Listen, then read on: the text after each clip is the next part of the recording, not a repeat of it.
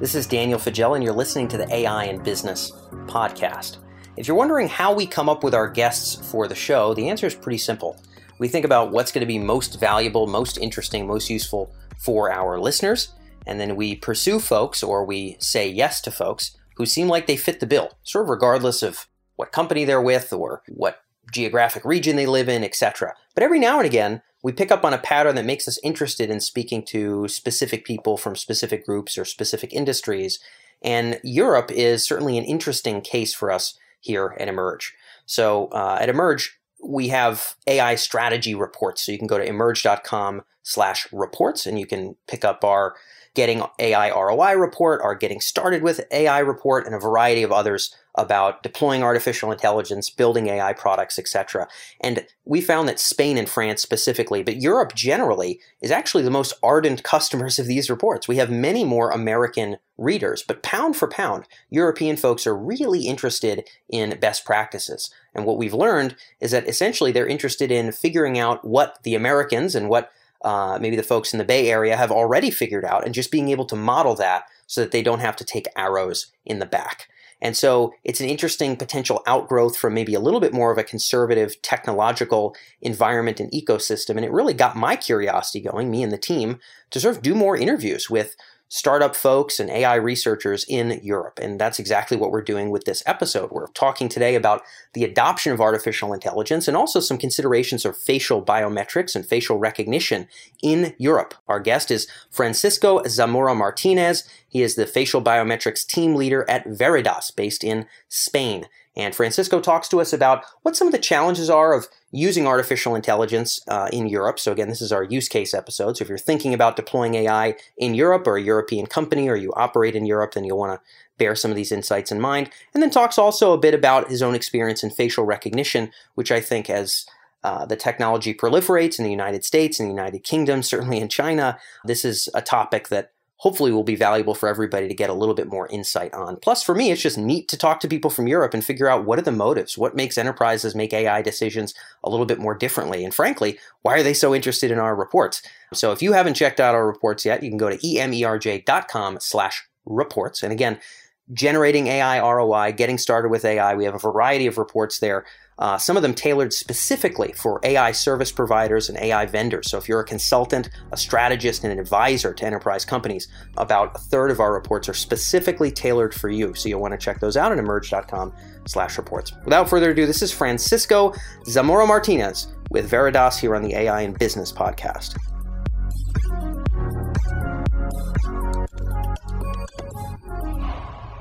So, Paco, I think we're going to get things kicked off here with just your thoughts on the strengths and weaknesses of the artificial intelligence ecosystem in Europe, sort of how it's different from maybe the US or the rest of the world. I'd love to get your thoughts and kind of start things off with that. Okay, yes. I think I will start talking about the weaknesses. I have a little negative feeling about that, okay? Because one big weakness we have now in Europe is that the legal bodies, and the legal rules are very strict regarding how data have to be processed. Yes. And how you can acquire this data. I'm positive about it's necessary to regulate, what you can do with private data of the people, It's very important in order to keep the private life or the citizens in Europe protected from companies which may harm their privacy. Yep. But you have to find a trade-off between privacy of citizens and the people, between exploitation of data by companies or by research institutes which want to improve the technology in Europe, and security of also of your citizens. There is it should be a trade-off between these three elements, in my opinion. And currently, the position in Europe is very biased towards protection of private data and not using this data for anything. Do you believe that that's primarily a detriment to artificial intelligence companies and to businesses that want to use artificial intelligence? Or in some ways, do you see it as a strength? I think people have argued on both sides of the fence there. I'm interested in your thoughts as to whether it's too much of a barrier or maybe a good thing in the long term. In my opinion, it's not so good, okay? Because of how Europe can be competitive in a world where European companies cannot acquire enough data in order to prepare their technology, okay? But other European companies which are not improving the technology are buying this technology to some other countries where the regulation is not so strict. So in this scenario, the competitive capacity of European companies is lower than, for instance, Chinese companies. So for me, it's not so good. Okay, so you think it hurts kind of the smaller companies that are developing AI products because they're quite limited in terms of who they can sell to and what they can do. And it sounds like what you're saying is people will just go ahead and do business with a company that is outside of the European ecosystem. They'll do business with someone who doesn't have to deal with that regulation. Exactly. And it is happening every day in our sector. We know a lot of big banks, etc., which are working with, for instance, companies from China, okay, in order to get the job done, and not looking for what they are doing to get the data. But we are based in Europe, and we have to be very, very strict with that.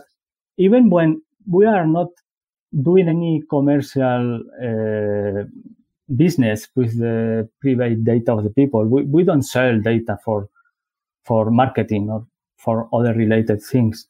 We only want to capture the data in order to prepare the technology and to improve the state of the art and the business we are working on. Yeah. So now it's interesting to me that you see companies using vendors from outside of Europe, because I would think if you're Deutsche Bank, in the middle of Germany, you don't want to go use a vendor from the United States because they might not be compliant in all the myriad ways that Europe makes you compliant. I would think that European enterprises would want to work with European AI startups because they'd be safer from those data violations and those regulations. It sounds like you're saying that's not the case, that you're not seeing that trend. Perhaps European companies will feel safe with other European technology vendors, okay? But at the end of the road, if you have a better system, you are going to buy it out of Europe, okay? So this is a trade-off. We have been participating in competitive bidding, like you're going for a contract of some kind. Okay, yeah, exactly. Yep. And we find out sometimes we have won the competition because we are close to these European companies, okay? But other times it's not possible. They don't want to do that. They don't care about that. Wow. So it's not easy. That's fascinating because, Paco, I would expect that a European enterprise would be very nervous about working with a U.S. company that was not GDPR compliant or compliant with all the various European regulations, because then the enterprise would get punished. Is it the case, Paco, that the punishments are not sufficient? In other words, these companies they're willing to pay that price because it's not a big deal for them, and so they'll work with a U.S. firm? Or is it because the punishments are they're not able to be tracked? I mean, it really feels like a major danger for a bank to work with a US or Chinese company that's not using data in a legal way within Europe. Why are those punishments not significant enough to work with European AI vendor companies? Yeah, I think this is part of the problem. For instance, there is a very interesting anecdote here. Facebook, okay, is being known for their lawsuits about the privacy data leaking, okay, and selling the data to people who doesn't have the right to buy it. And finally, in United States, Facebook has been punished with a higher amount of penalty than in Europe. Okay. Even so, in Europe, the regulation is stricter. In my opinion, something is not working as expected. Even more, I have been assisting to some biometric congresses recently, okay? And people from United States were talking with me, okay? And they said that even the regulation is not so much strict on the paper in United States. Because of these big penalties you can be in front of, the companies at the end don't want to do weird things with private data. At least it seems like more intimidatory, okay? Yeah. And for instance, institutes like the National Institute of Standard Technology in the United States is acquiring a big amount of data for facial biometrics, for example. They run a very interesting challenge for vendors. Yep.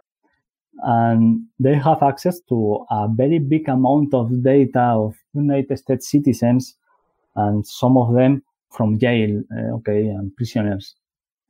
But the kind of controls they have to access the data are very, very high. They don't allow the people who is running the evaluation to see the data. There are a lot of very amount of layers in order to avoid do things bad with personal data.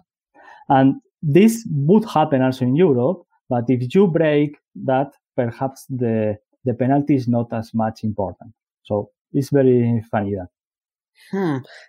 Do you think that the emphasis on AI ethics is bigger in Europe than it is in the United States, pound for pound, relatively speaking? Is there a greater emphasis on these ideas around AI ethics across Europe? I'm not sure. Yeah? I have the feeling that perhaps citizens are more worried about that, okay? Sometimes because of bad information, okay, misinformation, and not knowing in really what the technology is. So you don't know what it is about, so you have fear about it. Beyond that, I wouldn't say it's not so much different that, for instance, in the United States. Yeah. Okay. So you think that the actual emphasis on AI ethics is not necessarily greater within Europe than it is within the United States, pound for pound?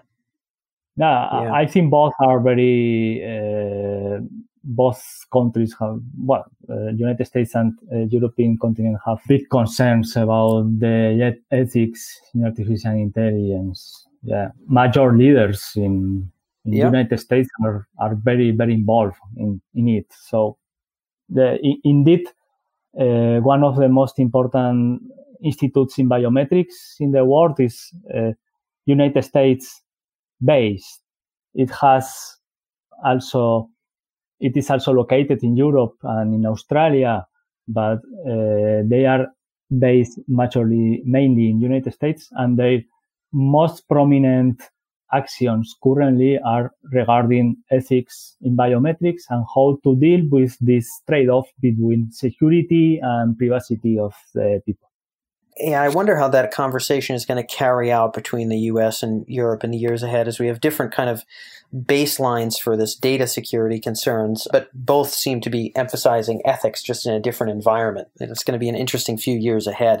I know we're coming up on time here, Paco, but I wanted to ask maybe one last question of you, which is really around what business leaders should do given the relative strengths and weaknesses of AI in Europe. The thing that you've really been emphasizing here is that the stringent rules around handling customer data seem to be a bit of a hindrance in Europe. And in your opinion, they seem to hinder European vendor companies.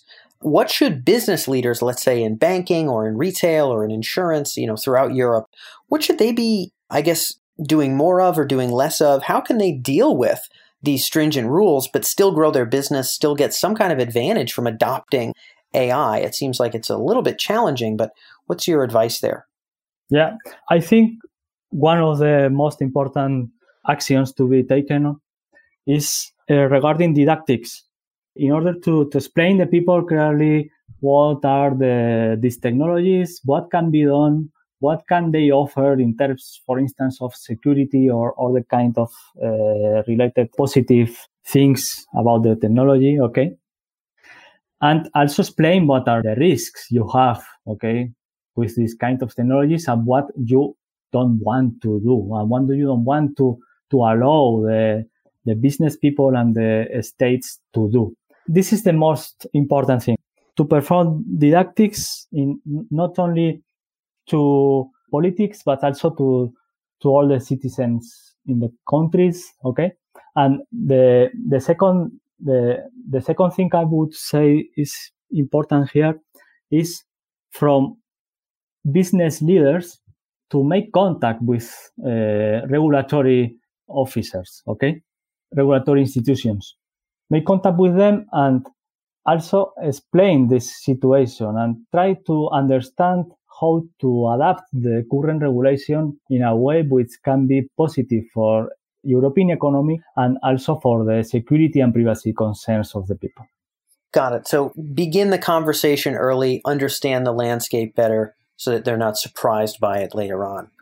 Basically, you're encouraging them to have the conversations with regulators now so that they understand the landscape as opposed to bumbling into it in some kind of error or something like that. And I think that that's sound advice. Certainly a lot to be concerned about if you're running a business in Europe and aiming to adopt AI, but probably getting grounded in those current regulations and even making contact could be fair advice. So, Paco, I know that's all we have for time, but thank you so much for being able to share your thoughts with us here on the podcast.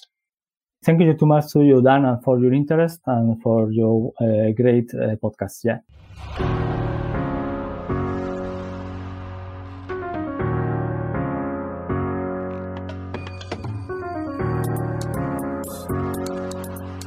So that's all for this episode of the AI and Business Podcast. A little bit of a different use case episode than we normally do. Again, wanted to be able to kind of squeeze in some European perspective here because we've seen a real trend in terms of who's engaging with some of our work, and hopefully this episode was helpful for you.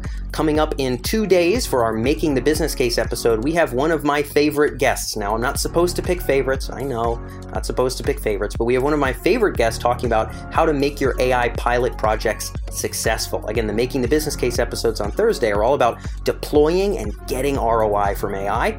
And so you're going to want to stay tuned in 2 days for our guest coming up on Thursday. If you're not already connected with us on social, be sure to follow us at EMERJ on Twitter and Emerge Artificial Intelligence Research on LinkedIn and on Facebook. Our LinkedIn and our Twitter handles have definitely grown since I've started mentioning this on the podcast, and I want you to be able to follow along. All of our latest infographics, articles, and interviews you'll be able to see live in your stream and stay engaged with us here in terms of your feedback and digging into what we're creating for you. So that's it for this episode. Looking forward to catching you on Thursday.